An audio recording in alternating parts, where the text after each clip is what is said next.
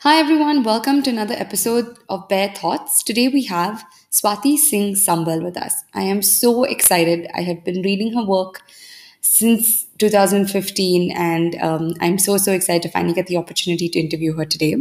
Swati is a renowned researcher on resource management in India and on the global south. She has worked extensively in this context and has worked on implementation of policies and practices on affordability and effectiveness of waste management practices. When she's not super busy working, she actually writes poetry and is a published poet and is immersed in wilderness. She loves urban gardening, of course, is a zero waste practitioner, and encourages many others to follow their pursuits to protect the planet. Welcome, Swati. So thrilled to be here. Great. Swati, do you want to just start off by telling us a little bit about yourself? Okay. I'm Swati, and I've been working in the field of waste management past 10 years now. And I'm a waste practitioner, a resource practitioner, who's been working very closely with governments and municipalities, both in India but also in global South and South Asia. My forte is into setting up affordable and effective waste management systems. And I think getting into waste has taken me across the globe to different places, has really opened my eyes on the issues, the problems, the challenges. And so I feel zero waste is a journey, and you can't really cities can't really resolve this problem in a day or two. It may take decades, but I feel we need many more warriors in this area to curb this issue. So yeah, in a nutshell, that's about me. Yeah. Awesome. What made you start researching environmental issues and waste issues? Okay. I did my engineering in energy and environmental engineering, and I think it was that course that kind of opened horizons for me in terms of where do I want to go and what do I want to do. And I think one thing I was very clear about was that I wanted to set my foot on something related to environment. I used to read this magazine Down to Earth since ages, and I think back in 2009-10, when I passed out of college and was looking for organizations to work into, I definitely didn't want to get into a corporate world or a consultancy world, but wanted to work with groups or NGOs who were at it, at the forefront of it. And probably that time, or even till date, CSE is the only organization that kind of works on various issues. It has history of environmental activism and decades of research and policy advocacy work. So I knew that I want to go there and I want to work there. And I think I just got a chance. Like immediately I passed my master's, got a chance to get into CSE. And I think that kind of opened my world into environmental advocacy, environmental politics, because I feel we only focus on the science in terms of education, but then there's a wide politics around different subjects, and of course with environment, there's a hell lot of it. So I think CSE really broadened my viewpoint on environmental sciences, and I think 3 or 4 areas into 3 or 4 years working there into core areas like risk assessment, wastewater management. I think I decided that I really want to take up waste as my main area of work. And yeah, I think ever since 2013, I've been, in this field and working on various aspects related to waste, solid waste, plastic waste, e-waste. So I think, yeah, I mean, in a nutshell, that's the journey. And I think you just take a step. It wasn't like I'm not a planner, but it was more like one step after the other. And of course, you really need a hell lot of passion and enthusiasm to do anything in this area. I think no one knows it better than you to take things forward. So I think it was more like taking things year after year and kind of knowing that, yeah, this is my calling and this is what I want to do. And yeah, one thing after the other happened. And presently I'm with the United Nations Human Settlement Program, and also in the same area, working on waste management. But I think it was CSE that kind of uh, made a solid foundation and backbone for me. Yeah. Great. Thank you so much for sharing your journey. Can you, I know I read your articles around waste, especially about underserved communities, how we can work with waste pickers to institutionalize them. Can you maybe summarize a little bit of your findings from all of your years of environmental research on how we can strengthen our policies around waste management, but also informality and formality and all of these things? Yeah. Well, I feel informal sector is critical to developing countries, especially to India. If you look at the present times, I feel we are not drowning in waste because of informal sector. So, they are the ones that really keep our cities clean. They are at the background of everything, not at the forefront of it, but at the back end of it. But then again, they're extremely critical. When it comes to waste management, I think 2016 onwards, and after the advent of the Swachh Bharat mission, there has been a paradigm shift when it comes to our perception on cleanliness and waste management, and people know about it. People do understand what is the importance of cleanliness. And I also feel to some extent we have robust policies in place. Apart from a few lacunae here and there that could be mended over time. But if we talk about solid waste management, the solid waste management rules that came in 2016, almost 16 years after the rules that were there in 2000, I feel they were like, they leapfrogged from the basic understanding of the fact that waste management is generators' responsibility. They do highlight on the importance of segregation. They do highlight on the importance of going zero waste, which is your first option has to be minimization, composting, biomethanization, and your last options have to be incineration or landfilling. But I think the gray area is implementation, where a lot of work has to happen. The problem is in implementation, or how do cities understand waste management as? Having visited so many cities in India and having climbed many dump sites within India, I feel that, you know, um, we jumped into waste management very, very late. In 2016, we thought that, or 2011 onwards, 2011 onwards, the dialogue started and we had the draft rules. So number one, we jumped very late into this, into this concern and challenge. Number two, implementation, because for all these years, municipalities thought collecting waste and dumping waste in a piece of land is waste management. So 2016 onwards, like you had to really narrate it to them that segregation is important, ensuring end-to-end channelization of the segregated waste is important, having decentralized processing centers over centralized facilities is important. Not having landfill. I mean, landfills shouldn't be your number one criteria.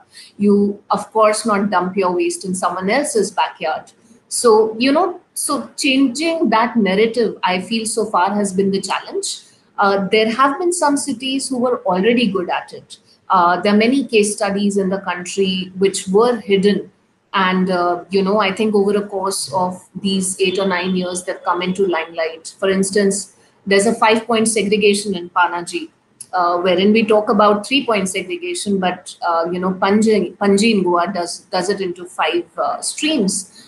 In Kerala, cities have already been reducing waste. I mean, I always bring in Kerala, but cities have been already reducing and minimizing since ages, and they've been practicing source segregation into their households, composting at source, or making biogas at home, using that fuel for cooking since ages.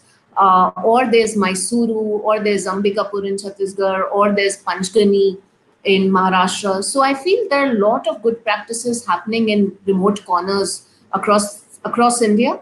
But the problem is the replication is not happening. So if Kerala is doing something, why can't Delhi learn from it? Or if Panchgani in Maharashtra is doing something, why can't Pune? Pune also to some extent is decentralized, but I guess as the cities have mushroomed in terms of population, what also has happened with Bangalore, it always had good practices on waste management, but as Bangalore became the Delhi of South India, the issue of waste in remote areas and in colonies that were far away from the main city, it's still a huge challenge. I mean, they're still dumping in stone quarries, and there's a lot of run by villagers that's happening. So I feel cities have to constantly reinvent themselves. You have set a model doesn't mean that after 10 years the same model will be implementable, because we're also facing an issue of changing compositions of waste with time. As consumers, the kind of products we consume, the kind of material we bring into our homes and then later on dispose, that kind of affects the entire systems of waste management for a city. So I feel nothing is concrete, and you need to constantly reinvent. And when you talked about the challenge, I feel it's majorly implementation. And lastly, informal sector. Our rules do talk about formalization of informal sector, but they are informal because they don't want to be formalized. So at the first place, you have to devise models which are inclusive, which address informalities, but then at the same time, don't take away their rights and freedom. I think they really love working in a free space. And they do have a strength, which is of understanding material in the most crude ways. So I feel cities and municipalities need to recognize the asset that informal sector is and kind of enroll them into programs, into skill building, into various voluntary programs, so that they can slowly become a part of the system. Here again, I'll quote Kerala. I mean, you won't find rat pickers there because all the municipalities and gram panchayats, they have enrolled the informal workers and formalized them as a part of the local government self-help group. Or I saw in Ambikapur, where they have enrolled informal sector into SHGs. So I think there are various ways and various models in which addressing informalities in waste management could be looked into. But I would say there's no one fit model for all. So I think we have to understand challenges. India as a country is also vast. So what's happening in Northeast may not be implementable in North India, or what's happening in Kerala may not be directly implementable in Himachal. But then collating all the learnings and implementing them is important. I remember there was a meeting and someone asked, well, Panchgani is too small and in Delhi this can't happen. And the mayor of Panchgani was like, well, even if a ward of Delhi does it, that's the idea of it. So it's not like as a whole Delhi has to become Panchgani or Kerala. But even if a few wards in Bengaluru or Mumbai or Delhi adopt some models that are happening across the country, the best practices, I feel we'll see drastic change on the ground. What we say, hybrid models. Cities can't have one set model. They need to have hybrid models on waste management. Yeah. Yeah. Thank you so much for sharing your insights. And I totally agree. I think to an extent, the Swachh Bharat rhetoric helped mainstream conversations around waste and sustainability in a way that haven't. But I do think in terms of implementation, we have a long way to go. And thank you so much for sharing those examples of specific cities that are really doing a phenomenal work in this space. In terms of institutionalization and scaling up some of these successful, things that are going on the ground, what are ways that we can? How do we implement things across the country? So how do we basically take on these small examples but make it more mainstream? I think I would like to share an intervention that I was a part of in Bihar past few years, not now. And we were trying to convert the city Muzaffarpur into a decentralized solid waste management model, and it took about 3 years to do that. And but the major part of the work was also to change the narrative of the state urban department, and ensuring that they push for decentralized movement in the state of Bihar, because at no cost Bihar having a waste to energy plant, it didn't make any sense at all, because it's not an industrial state to start with. And we replicated this model. And I remember I was a part of the committee of the state urban department, and there used to be these slab committee meetings that used to happen every 3 months or 4 months. And a major part of our work was to convince state urban department to devise its strategy on decentralized waste management, to ensure the state has its own bylaws and practices on sustainable waste management, and also to get a buy-in from them that once this particular city gets changed in terms of having adopted decentralized systems on waste management, Why don't you replicate this in other cities? So once we finished Muzaffarpur, there was an order that was passed by the state to ensure a similar model is replicated in about 102 ULBs in the state of Bihar. More so because it was affordable, it was effective, it was low cost, and every municipality to some extent, it was scalable. Like you could do 50% of it, you could do 100% of it, you could do 20 to 30% of it, depending on the bandwidth and the existing infrastructure that you have. So I feel for any practice to get converted into a larger scale intervention, one of course is working closely with states to ensure that there is either a change in the state's strategy on sanitation or waste management, or you get it done via bylaws, which could be at a city level, or you could, prepare a model bylaw, pass it on to the state, and the state asks every city to adopt the same bylaw, and then ensuring that an order is passed to for other cities to implement it. So I feel, of course, every state has a different mandate. And as I said earlier, that it can't be one model fit for all. Of course, cities should have some liberty, to do things differently the way they want to do it. So, of course, as I said, so similarly for Bihar, this thing happened that, of course, after finishing Muzaffarpur, not all the cities wanted to do it 100%. But then the state said like 20% and above, it's depending on the bandwidth of the city, they could adopt this best practice. So I feel that's a very important way to get it done. Otherwise, I guess it also depends on municipal administrators. I feel for any waste management practice to happen, both political and administrative will has to go hand in hand.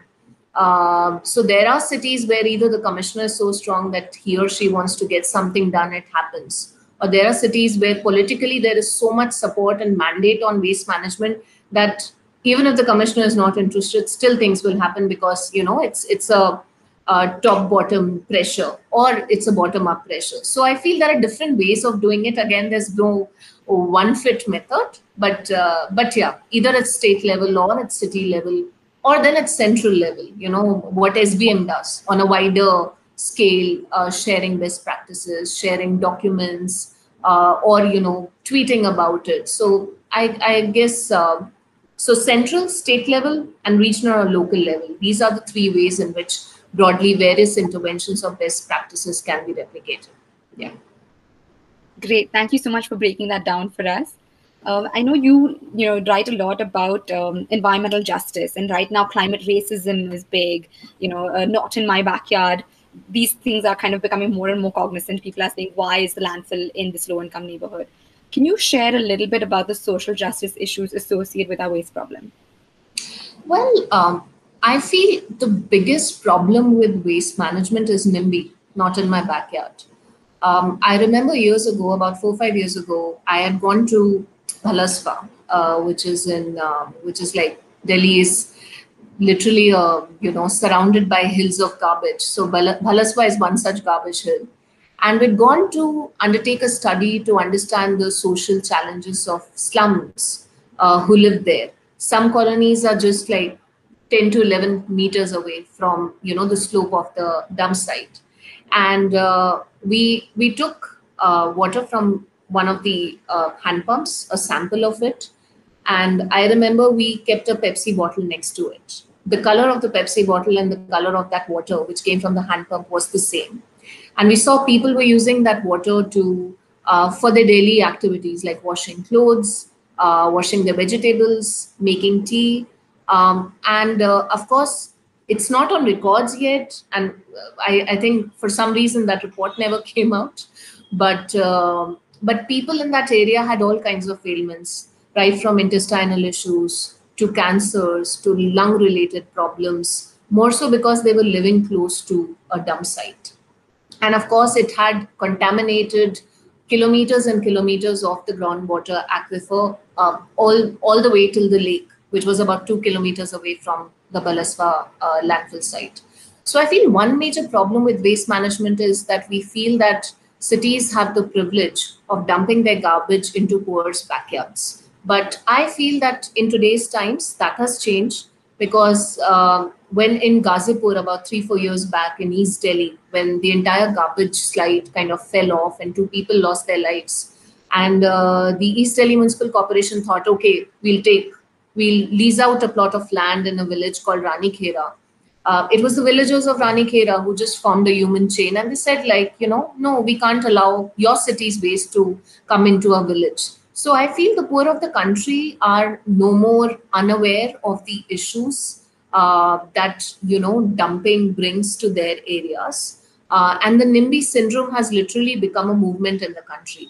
If you just Google to various NGT cases that are happening, most of them are PILs which are filed by activists and citizens who are saying that we can't let a waste to energy plant come in our backyard, or we can't let this landfill come in our backyard, and cities can't throw waste into the heartlands of villages anymore, because at the first place we don't adopt this lifestyle isn't ours, it's yours, so you take care of your own shit, you manage it well. So I think NIMBY has led to an environmental movement of sorts, where in today's time the poor is more aware, and I think that to some extent has changed. I won't say largely, but yes, it has kind of given cities and administrators a chance to think and rethink that we should have in-house systems within cities to manage waste. Another kind of movement that is around waste is, of course, on zero waste, on minimalism. But I feel it's still a very niche circuit, because I think as an activist, I mean personally as an activist, I feel that when we talk about reducing or minimizing, most of the options that are available, like I just ordered something from a local brand for about $1,000, some shampoo bars, and which all came in a zero waste package, but it costed me $1,000 to get all those material. Now you can't force someone living in slum to go zero waste. You can't force your sabzi wala or your grocery wala or your anyone who is not that privileged to adopt a zero waste lifestyle. So I feel minimalism comes at a cost, which is privilege, which is money, and it's not possible for the poor to go down to that level. For them, 100 rupees cannot be spared for buying a cotton bag to avoid plastic bags. They would rather buy a zillion other things with it. So I think that gap has to be dissolved slowly and slowly, and that's why I feel the market will change once consumers start demanding for sustainable products. I mean, we keep on shouting and howling on the issue of plastics and how single-use plastics, also in the time of pandemic, how they have infiltrated our lives. But I also feel it's very much an individual choice on what you want to buy, because at the end of the day, you're going to the mall, you're going to the grocery store, so you decide. So I feel rather than blaming the company, you start demanding sustainable products. The moment the demand increases, automatically the pricing for all these commodities will slowly and slowly come down, and probably then we could ask the poor or people who are not that privileged to go for sustainable choices. But till the time that gap is not met or is not worked around, the entire demand supply paradigm, I think it will be very difficult to say that everyone in the country will stop using plastics. People use plastics because it's cheap, it's the cheapest material out there. Yeah. So I think you said lots of great things. One was, I think, about the not in my backyard has led to a little bit of a polluters pay principle that's being adopted more and more now. I think that's really an interesting concept. And then I think minimalism being not so accessible, or the price points of sustainable products not really being a mass market product for our Aam Aadmi Indian. So I think these are really great points that you've made. But I also think it's an economies of scale problem and solution. So as more people are, demanding better products, and better legislation to maybe create some incentives for small companies that are trying to create more sustainable products. So I think, hopefully it'll be help with bring down the prices of those sustainable alternatives, and then hopefully make it more mainstream. yeah. Awesome. So how do you incorporate circularity into your life? How do you live a zero waste lifestyle? Okay. Well, I won't say that I've been doing this since ages. I think it's been a few years, and I also feel zero waste is a journey. and I'm not 100% zero waste, but I feel every day you kind of figure out and try some alternative or the other.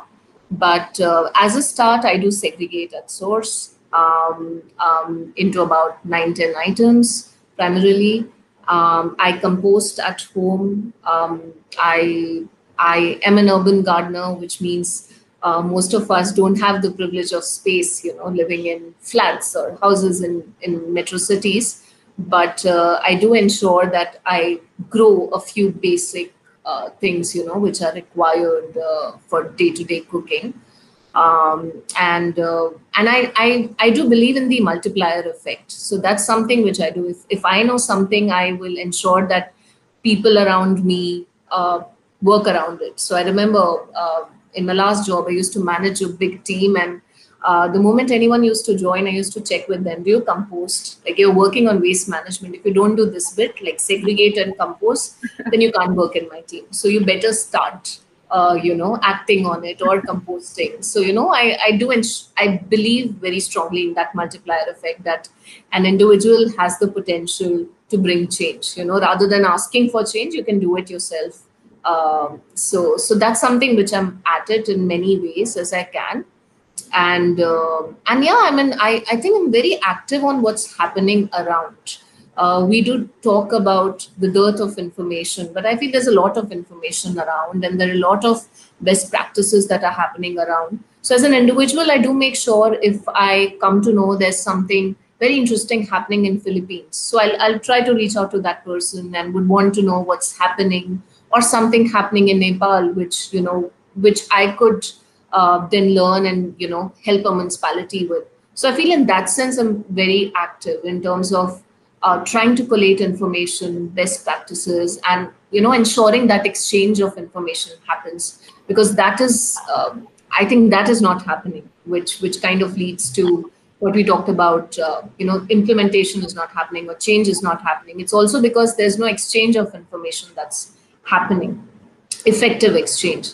So I think I'm very much at it. I'm a sucker for best practices. Like, I'm really interested in knowing what's happening around, and if there's an issue, why is that issue prevalent? Yeah, so that's about it. Great tip for all of our listeners. If they ever want to work with Ms. Swati Sambal, you must compost and segregate all of your waste.